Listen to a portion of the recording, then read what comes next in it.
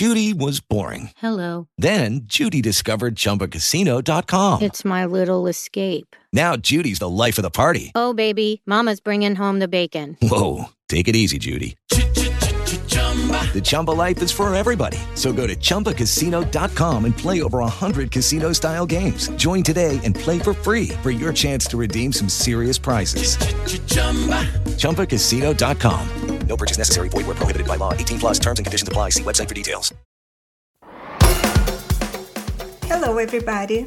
I am Lucia Matuonto, and welcome to the Relatable Voice podcast, a talk show where my guests and I talk about relatable everyday situations, books, and the environment we live in. Remember to subscribe and follow the podcast on social media so you can be notified when a new episode is available. Let's begin. Hello and welcome to the Relatable Voice podcast. Today we are thrilled to have Patrick Greenwood on the show. We are driving to Irvine, California to speak with him and to learn more about his endeavors. So Patrick is a writer, cybersecurity blogger, and his latest book, Shores of Okinawa, has just been published. So welcome, Patrick, to the RV. Thank you for having me on the RV, Lucia. My pleasure. I'm so excited to talk with you because I love talking with authors, of course, and with podcasters. And also, I love California, although I've never been in a lot of rain. We're getting a lot of rain, but it is beautiful here. Absolutely. Is the temperature fine now for this time of the year? Yeah, 79 degrees pretty much year round. It does get cold a little bit, but mostly it's around 79 degrees. Yes. The perfect temperature. Yes. Mm-hmm. And I know coffee holds a special place in your heart. Yes, it does. It's no secret that most writers have a deep love for a good cup of coffee. If you had the opportunity to travel to any country solely for its unique coffee culture, where would you choose to go and why? Well, I've been to Vietnam. My first book, which was Sunrise in Saigon, was written when I was in Vietnam in 2012. Vietnam is the number 2 exporter of coffee in the world, next to Brazil. So when people talk about, going on a coffee venture or a coffee hit, Vietnam is like number 1 on my list. Because again, it's the uniqueness of the coffee and the beans. It's also the coffee shops are designed with kind of a French flavor to it. Portugal is another one. Caxias, Portugal is one of my favorite cities of the world. I love the coffee there. And of course, where you are, Madrid, Spain. Cannot forget Spain is excellent coffee as well. And I think those are the top 3. So Vietnam, Portugal, and Spain are my 3 favorite coffee places in the world. Mm-hmm. I've never been to Vietnam, but I have to tell you, my favorite coffees are Brazilian coffees, as you told us. Colombian are good as well. But you will not believe. Personally, I have a weakness for Italian coffee, which is not actually made in Italy. They are from Brazil. I know, that's true. It is Italian coffee is not made in Italy. It's true. Yeah, but they are delicious. So, Patrick, can you share with us more about the global causes that your coffee brand supports, such as Helmet for Kids in Vietnam? Is that correct? Yes. So I have 2. So my first book, which was Sunrise in Saigon, I always name a benefactor to every book that I write. And I decided to partner with basically an organization called Helmets for Kids in Vietnam, was co-founded by President Bill Clinton in 2000 when he made his first visit there. And that was when the organization first started the idea of making helmets for children, which is actually kind of over my shoulder. That's actually one of them. And in 2019, Academy Award winner Michelle Yeoh became the global ambassador for Helmets for Kids as well. And I started partnering with them around 2022 when the book was released. And all proceeds of the book, and along with all coffee sales of Sunrise and Saigon coffee, of course, mug sales and hoodie sales, all the clothing and apparel, all goes to donations to help provide helmets for children. Last year, we provided close to about 400 helmets for kids in Vietnam. So I was really happy to see the kids wear the helmets and see my logo on the helmet and everything like that as well. For the next book, which is, as you mentioned, Shores of Okinawa, which is actually, my apologies, it is actually due out Memorial Day weekend, 2024. That has a separate donor, and it's actually called Help Oki. So it's a nonprofit organization in Okinawa, Japan, that is focusing on trying to make a difference in helping reduce poverty in Okinawa. They're also going to be the benefactor of the proceeds of Shores of Okinawa coffee, Shores of Okinawa book, and of course, anything merchandise related Shores of Okinawa as well. So every book that I write, including the next one I'm working on next year, which is called Scent of the Lotus, that will also have a benefactor as well. So my books really are more of what I love to do. But for me, it's also a way of helping raise money for global causes as well. Ah, that's so beautiful, Patrick. I had goosebumps. Yes, just to see, Thank you. to know, yeah, that you could get 400 helmets for kids. And what makes these causes so important to you? Well, when I was in Vietnam in 2012, I originally went for a cycling event. I'm a global cyclist as well, so I've cycled in different countries. I was in Vietnam to go cycling, and I was in one of the outlining districts in Ho Chi Minh City, one of the kind of far districts, kind of in the poor areas.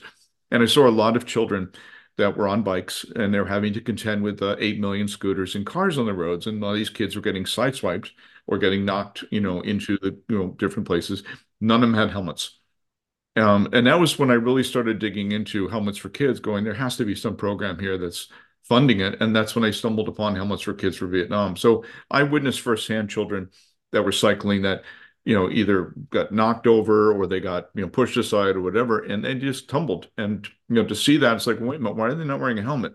And so that's what kind of motivated me to get behind that particular cause. In Okinawa, when I wrote Shores of Okinawa, I was stationed there as a Marine in the 1980s. So I remember vividly, the poverty in the island. It is one of the poorer parts of Japan. And to come across helpoki.org as a charity to sort of help reduce poverty in Okinawa, really took to my heart. So that's why I've named them as well. But every benefactor I have, I want to have this personal connection with. So in the next book, I'm sure I'll find a charity that I'll work with that I can relate to. But both of them are from personal experience. I got to witness the kids with the helmets and obviously, the poverty in Okinawa as well. But that's why I wanted to partner with them in order to give them the proceeds. That's wonderful. Thank you. Thank you for doing this. I can imagine seeing kids without helmets like on the streets. Yeah, yeah. No, we have it here in California. Kids are riding their electric bikes now, and a lot of them do not have helmets. And I kind of look at them and go like this, signaling to them, and they just kind of wave me off. And I wish they do have a helmet law. I think they will eventually have a helmet law in the United States that any 16-year-old riding an electric bike needs to have a helmet. Some do. Some have a helmet, but they have their cell phones while they're riding doing this. It's like, oh, please. Exactly. That's the problem. Yes. Yes. Patrick, let's talk about your writing career. I'm curious to know when you first realized that you wanted to become a writer. Well, as you mentioned in the pre-call, I have been dyslexic my whole life since I was a kid. So writing was not something that was really high on the list of people around me. They said, there's no way you can write. You can't even read. You can't do any of these things. But I've always wanted to write. I always saw it as a challenge to say, God, if one day if I ever became a writer, but because of battling dyslexia for so many years, and not having kind of the support system of how to cope with it, it wasn't until I got into my adult life when I started finding ways to write better, read better, be able to retain words better and things. So I learned different ways of going through that.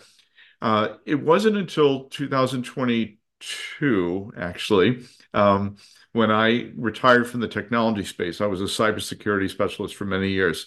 And I just said, I just don't want to do that anymore. I'm finally going to become a writer full time. So I started writing blogs for technology companies as sort of like a side project. Eventually it became, the career writing that I'm doing today. But I also had this manuscript sitting in the drawer called Sunrise in Saigon that I started writing 2013, 2014, kind of put it aside for a couple of years, took it out again. And finally, in around 2021, 2022, it's got to come out. This has got to get published. So that's when I really wanted to bring the book out. But the creating blogs for clients with dyslexia and still being relevant to them even 2 years later has been a dream come true for me. I write for 7 clients today, a wide variety of subjects from artificial intelligence all the way up to blockchain to cryptocurrency to email security. But for me to produce a blog that is published is a great milestone. And I run into writers all the time that come on my podcast that are dyslexic or ADHD or whatever. And they never let that hold them back. Like you, it didn't hold you back from being the success that you are today, Lucia. And I'm not only very proud of you, but I'm proud of all the writers in our community that have overcome, obstacles. And dyslexia was always my obstacle. But every day I publish a blog, it's a ladder up. It's a ladder up on life. When my next book comes out, it's another ladder of life I'm climbing. But I've always wanted to write. But by listening to the noise, people tell me, no, you shouldn't, no, you shouldn't. When you eventually stop listening to that is when you feel like you've overcome. Yeah, actually, I've heard of some writers who rely on voice recordings to avoid having to write all the time. Is it something you also do, or? I literally write it out. I'll proofread it 4 or 5 times. I don't use artificial intelligence. I don't use ChatGPT to write. I write original content, which is really in our day and age in our industry. A lot of people have turned to ChatGPT to write for them, but that's not original content. So I write all original. Now, truth be told, I will probably edit the document 4 times in order to make sure that I get it right. I put it through spell check and grammar check and everything else. But I still, at the end of the day, when I produce the document, it is a great read. It makes sense. It's got all the technical knowledge they have in my head. But I've had to overcome spelling, structure problems, the sentence structure is not being correct, paragraphs not aligned. But I've overcome all of that. And I love the fact that when someone says, I want you to write a blog about the board of directors of a new corporation. Oh, okay. I got this. And I love to inspire other writers to say, don't let any of your hangups block you, Yeah, this is very inspiring. And about your book, Patrick, Shores of Okinawa, am I speaking? Yes, absolutely. Beautifully. Thank you. Is the second installment in the Jack Kendall series? Yes. So, with Lucky Land Slots, you can get lucky just about anywhere. Dearly beloved, we are gathered here today to... Has anyone seen the bride and groom? Sorry, we're here. We were getting lucky in the limo and we lost track of time. No, Lucky Land Casino, with cash prizes that add up quicker than a guest registry. In that case, I pronounce you lucky. Play for free at LuckyLandSlots.com. Daily bonuses are waiting. No purchase necessary. Void where prohibited by law. 18+. Terms and conditions apply. See website for details. With Lucky Land Slots, you can get lucky just about anywhere. Dearly beloved, we are gathered here today to... Has anyone seen the bride and groom? Sorry, we're here. We were getting lucky in the limo and we lost track of time. No, Lucky Land Casino, with cash prizes that add up quicker than a guest registry. In that case, I pronounce you lucky. Play for free at LuckyLandSlots.com. Daily bonuses are waiting. No purchase necessary. Void where prohibited by law. 18+. Terms and conditions apply. See website for details. what inspired the plot of this novel? I know you worked with cybersecurity, and I was reading about this book, and it's like you delve into cyber terrorism. Yeah, so great question. So the Jack Kendall series started with Sunrise in Saigon, which is kind of romantic thriller that I wrote.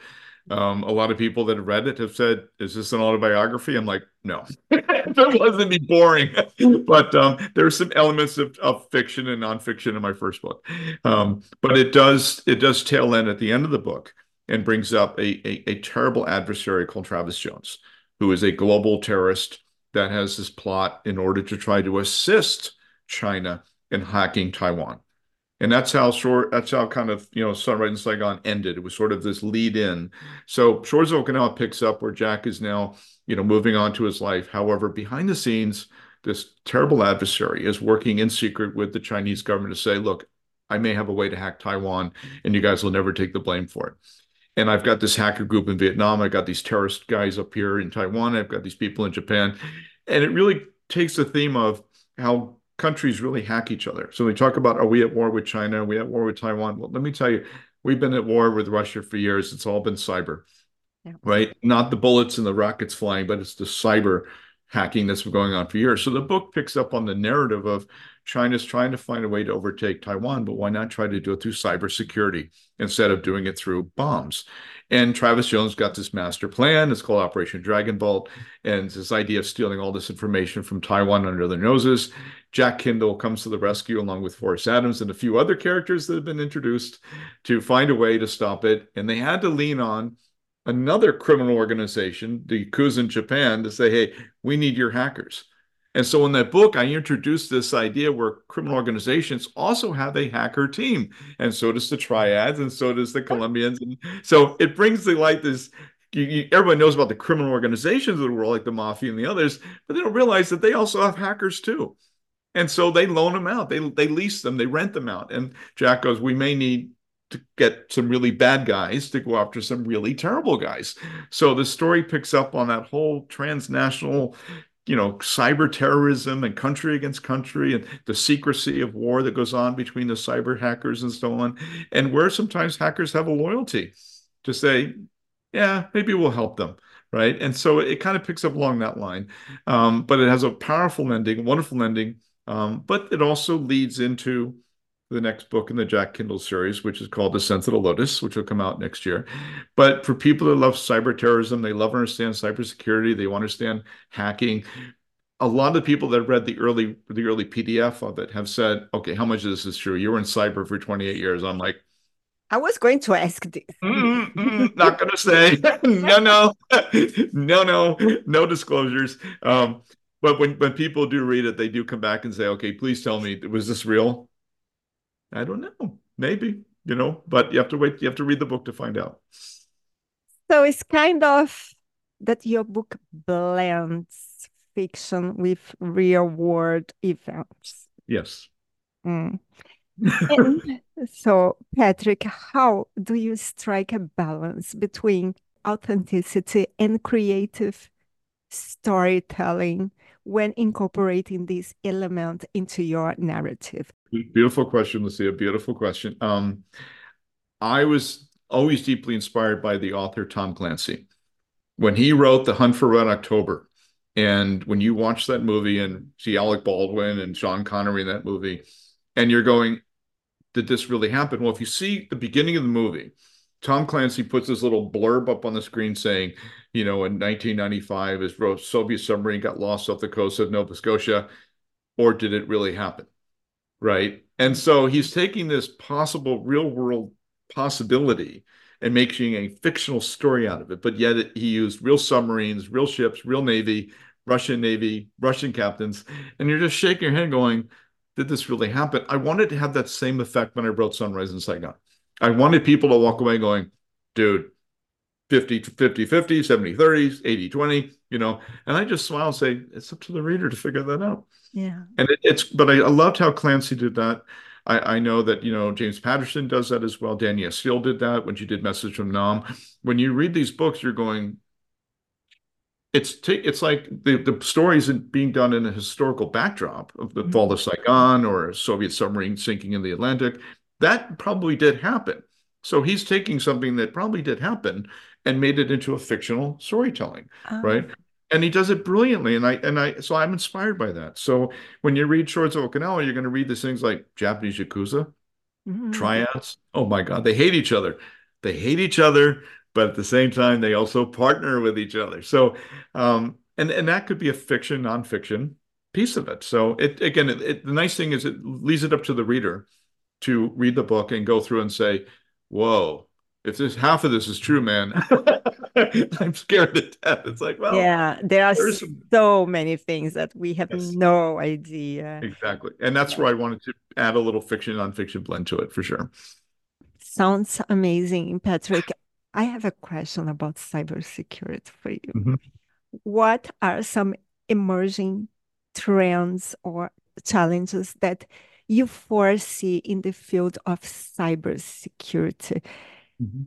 And how do you believe they will impact the future of digital security measures? For example, nowadays with AI, I Mhm. saw an interview and I thought was a real person talking Yes. actually Yes. with Trump. But anyway, Yes. so how do you believe these things will impact the future of digital security measures? So what you're referring to is deep fake. And deep Yes. fake is by far if I had to highlight two, and I wrote this actually in several blogs for my clients, 2024 is the year of deep fake. Everything relating to the US elections, to the European elections, to the Olympics in Paris coming out, the Taylor Swift concert in Japan, everything you can possibly imagine, there is an element of, is this real? Is this the person? Is that Donald Trump's voice? Is that President Biden's voice? Is that President Barack Obama's voice? You just don't know. And in one piece I wrote recently about this, I wrote it as a bottom piece or the excerpt of the ending of the blog that said, "Who is ultimately responsible for validating deep fake? Is it CNN? Is it Fox News? Is it Sky News? Mm. Who's responsible?" And it ultimately is going to come down to them deciding on what content they're going to put across social media like Facebook and Twitter, right? What responsibility do they have to validate content before content is even put out there? And I think this year, when people see deep fake, like Donald Trump coming on to a news program and it's not him, it's a picture, but a different body, a different voice, and he says, "I'm dropping out of the election," that has rippling effects on who do we trust. So you can associate the biggest hacks of 2024 with basically an attack on people's trust. I don't trust Amazon anymore because I got a fake shipping label. I don't trust eBay because I never did a bid on that particular thing. My bank just sent me a bank statement. I don't have a bank account there. These are all frauds that are happening right now. So we are going to see AI completely become everywhere and everywhere, but it's already starting to make money for the criminals while corporate industry is still trying to find a way to harness its capabilities. So they're spending billions trying to figure out AI, where the criminals have already started making billions on AI. So it literally just took off with no guardrails, no idea of what we want it to be. And it could very well burn out. It could burn out before we even see the true value of it, or it becomes such a horrible criminal tool that it's going to get outlawed and banned as well. So it is definitely, but deepfake, to your question, deepfake is Yeah. going to be the biggest thing this year for sure. And I think about the banks as well. Yes. Imagine Yes. you lose your bank account. Uh, That's correct. so we need to read your book also to find out what is Yes, real there. or is not. Yes, a lot of it, a lot of the stuff in the book when people read it, well, I wrote it in a way which is not too high tech. Mm, And I did that intentionally because I wanted everyone to enjoy the read. It has not as much romance as the first one did. This one really gets to the heart of the theme, the cybersecurity, mm, cyber terrorism piece to it. But it shows a lot of camaraderie, even among bad people. It shows camaraderie among them. It shows camaraderie among good people working together. It shows countries working together, mobilizing themselves. And I think today we need more books that really bring that people do get along, that people mhm, do have a way of collaborating, that people can set aside their political differences to say, for the good of whatever, we're going to do this. And that's kind of the underlying theme of the book as well, is that it does have kind of that people working together regardless of their backgrounds. So it has a very diverse theme as well, which I'm very proud of. mhm. Great. And Patrick, as a fellow podcaster, can you tell us a little bit more about your show? What kind of guests you have there? Well, thank you. I appreciate that, Lucy. You have an amazing show as well, by the way, and I'm Thank honored to be you. on your show, Thank being a fellow podcaster. Writers on Writers over at Triple Espresso started about a year and a half ago. It was a platform that I created on YouTube, on other channels as well, to give writers the ability to come out and promote their work. I don't charge people for the show whatsoever. It's all free. But it's a way in which, when I was first getting into writing, I didn't know a lot of writers. most of my background was cybersecurity. So for me to go out and meet writers, I created this forum where I now got to meet writers to come on the show. So I hosted on Wednesdays and Saturdays Pacific, 10 Pacific AM on West Coast time. And I got everybody from, fiction writers, romantic writers, people that have written memoirs, Korean international exchange student who did an amazing book on her first book that came out, Place to Take Root by Eugene Kim. And then Jim Flynn, wonderful golfer, great guy, lives in the Connecticut area. He writes some of the funniest novels, books on golf and everything. And then G.S. Jerry writes tremendous books on sort of his life and selling his home. All these writers I got a chance to not only meet virtually, but when I took up my book tour last year, I spent 7 months on the road. I got to meet a lot of these writers that I met through the podcast. I drove around like all around the country. I stopped in Oklahoma to see Amy Lee. I went all the way into Florida to see a bunch of people, went up north to Connecticut to see Jim, hung around the DC area where my parents were. So I got to physically meet the people that I met through the podcast. And everyone was very wonderful, gracious, and it became really good friends. And they all mentioned that, hey, this was really a great way for me to market. So Writers on Writers over Triple Espresso really became an open form of civic. You got 30 minutes, promote your book. If not, I got to cover. The other thing I do too to support our community, I buy everybody's book that comes on the podcast. So everyone's like, let me ship you a book. I said, don't bother. I got it. It's my way of supporting our community. So I purchase everybody's book and I always leave a review on Amazon and Goodreads for everybody that comes on the podcast. So it's sort of my contribution to our community. But since I've done it, I just broke 127 episodes as well. My goal is to obviously hit 200 by the end of the year. But it's great to meet people that are like, they're so proud of what they've done. They're so proud of the books they've created or the book series they've done. They always have smiles. It's like your show, very organic. You just sort of lay it out there and it's wonderful. But no, I'm very happy. It's a big accomplishment. But most importantly, it does give writers like ourselves a venue to say, here's what my book is all about, and here's how I'm marketing it. And I'm looking forward to writing my next book. And it's so wonderful to see their smiles too. Yes, I agree with you. For me, interviewing authors and creatives is a wonderful experience. It is. Yes, it's so good. Like we learn so much with each other. At least I learn a lot from my guests, and I hope I can drive all around the world and interview authors like you, Patrick, forever. Thank you. No, and you have a beautiful podcast, and it's my honor to be here today. But thank you for having me as well. Likewise, Patrick. Looking ahead, you told us that you are going to publish the next book of the series. So, Yes. what are your long-term aspirations as a writer, podcaster, and entrepreneur? Well, let's start with the book. So the next book after Shores of Okinawa is called The Scent of the Lotus. It is really a predate book of the first book, Sunrise in Saigon. There was two characters in the first book, Forrest Adams, who was the CIA station chief in Vietnam, and then Miss Bui or Fong Bui, who actually is the hotel manager of the hotel that Jack stayed in Saigon. And this next book, it talks about how they met, how Forrest and Bui met. And the backdrop was that Forrest was stationed in Vietnam at the end of the war in 1975, and he was a 17-year-old Marine. And Bui was a street orphan living in Saigon. And as the fall of Saigon happened around April 30th of 75, she attempted to try to jump over the fence to try to get into the U.S. Embassy. And Forrest, being a young Marine guard, tried to grab her and save her. And he got pulled back by his captain. She got pulled back by the crowd. And they made this eye contact of desperation to want to connect with each other. She falls to the ground. He falls to the ground. And a young priest, who was, by the way, featured in Sunrise in Saigon, Father Flanagan, picks her up and says, go to the cathedral, which is the Notre Dame Cathedral in Saigon. He turns to the Marine in the book and says, she'll be at the cathedral. So the whole story of Scent of the Lotus is his 30-year journey to try to get back to Vietnam to find Bui. I need to read number one. Yeah, Yes. the first one to understand.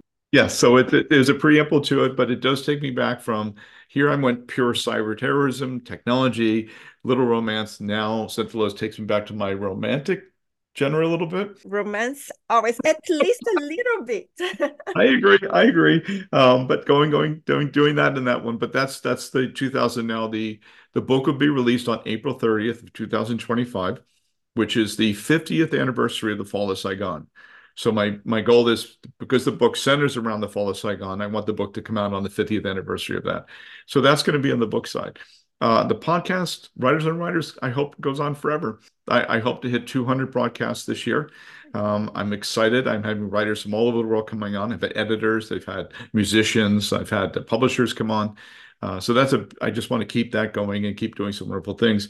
From a coffee perspective, every book's going to have a coffee, every book's going to have a mug, and all proceeds are going to go to the benefactors of each book. So when I launch the Shores of Okinawa on Memorial Day weekend, I'm going to have a big coffee sale, a big book sale, mug sale as well. And then again, proceeds will be going to help support, Help Oki as well. These are amazing plans for 2024. And would you like to leave a message for our listeners today? Yes. Well, everyone, thank you so much for listening on the podcast today. If you want to stay in contact with me and check out my books and everything else, CycleWriterLLC.com is my main website. If you're interested in checking out the coffee and merchandise, it is CycleWriter, the number 3, Espresso.com is the coffee and merchandise site as well. And then Shores of Okinawa Novel.net is the actual book website, and along with the book trailer, movie trailer as well. Are your books on Amazon Kindle as well? We can also have the ebook, paperback. Yes. Absolutely. So Sunrise in Saigon is on Audible, it's on Kindle, it's on hardback, paperback. And when Shores of Okinawa releases on Memorial Day weekend, it'll be released in paperback and Kindle first, and then the audiobook will probably be released around the August timeframe. Patrick, you are such a wonderful guest, super easy to speak, to talk. And I just want to tell you that I am going to read one of your books to start number 1. And also, I will love to go back to California to interview you again and learn more about this new book. Absolutely. I love when you come this way. I love to have you. We'd definitely like to do a live podcast. Maybe I'll have you on my podcast and we'll do a live broadcast. That would be pretty cool. I will be super happy to have another conversation with you and the other side of the conversation. So Patrick, keep doing these amazing, amazing things you are doing. Thank you, Lucia. Thank you for having me on your podcast. And it is an honor to be here. And you're a wonderful host and you're very easy. And I got to tell everybody, you got to come on your podcast. This is such a beautiful broadcast.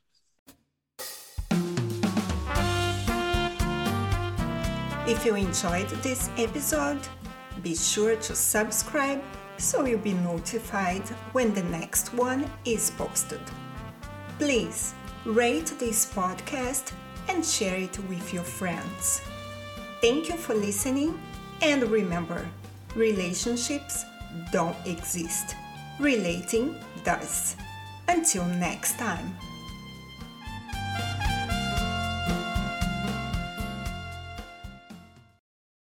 It is Ryan here, and I have a question for you. What do you do when you win? Like, are you a fist pumper, a woo-hooer, a hand clapper, a high-fiver? I kind of like the high-five, but if you want to hone in on those winning moves, check out Chumba Casino. At ChumbaCasino.com, choose from hundreds of social casino-style games for your chance to redeem serious cash prizes. There are new game releases weekly, plus free daily bonuses, so don't wait. Start having the most fun ever at ChumbaCasino.com. No purchase necessary. VGW. Void where prohibited by law. See terms and conditions. 18+.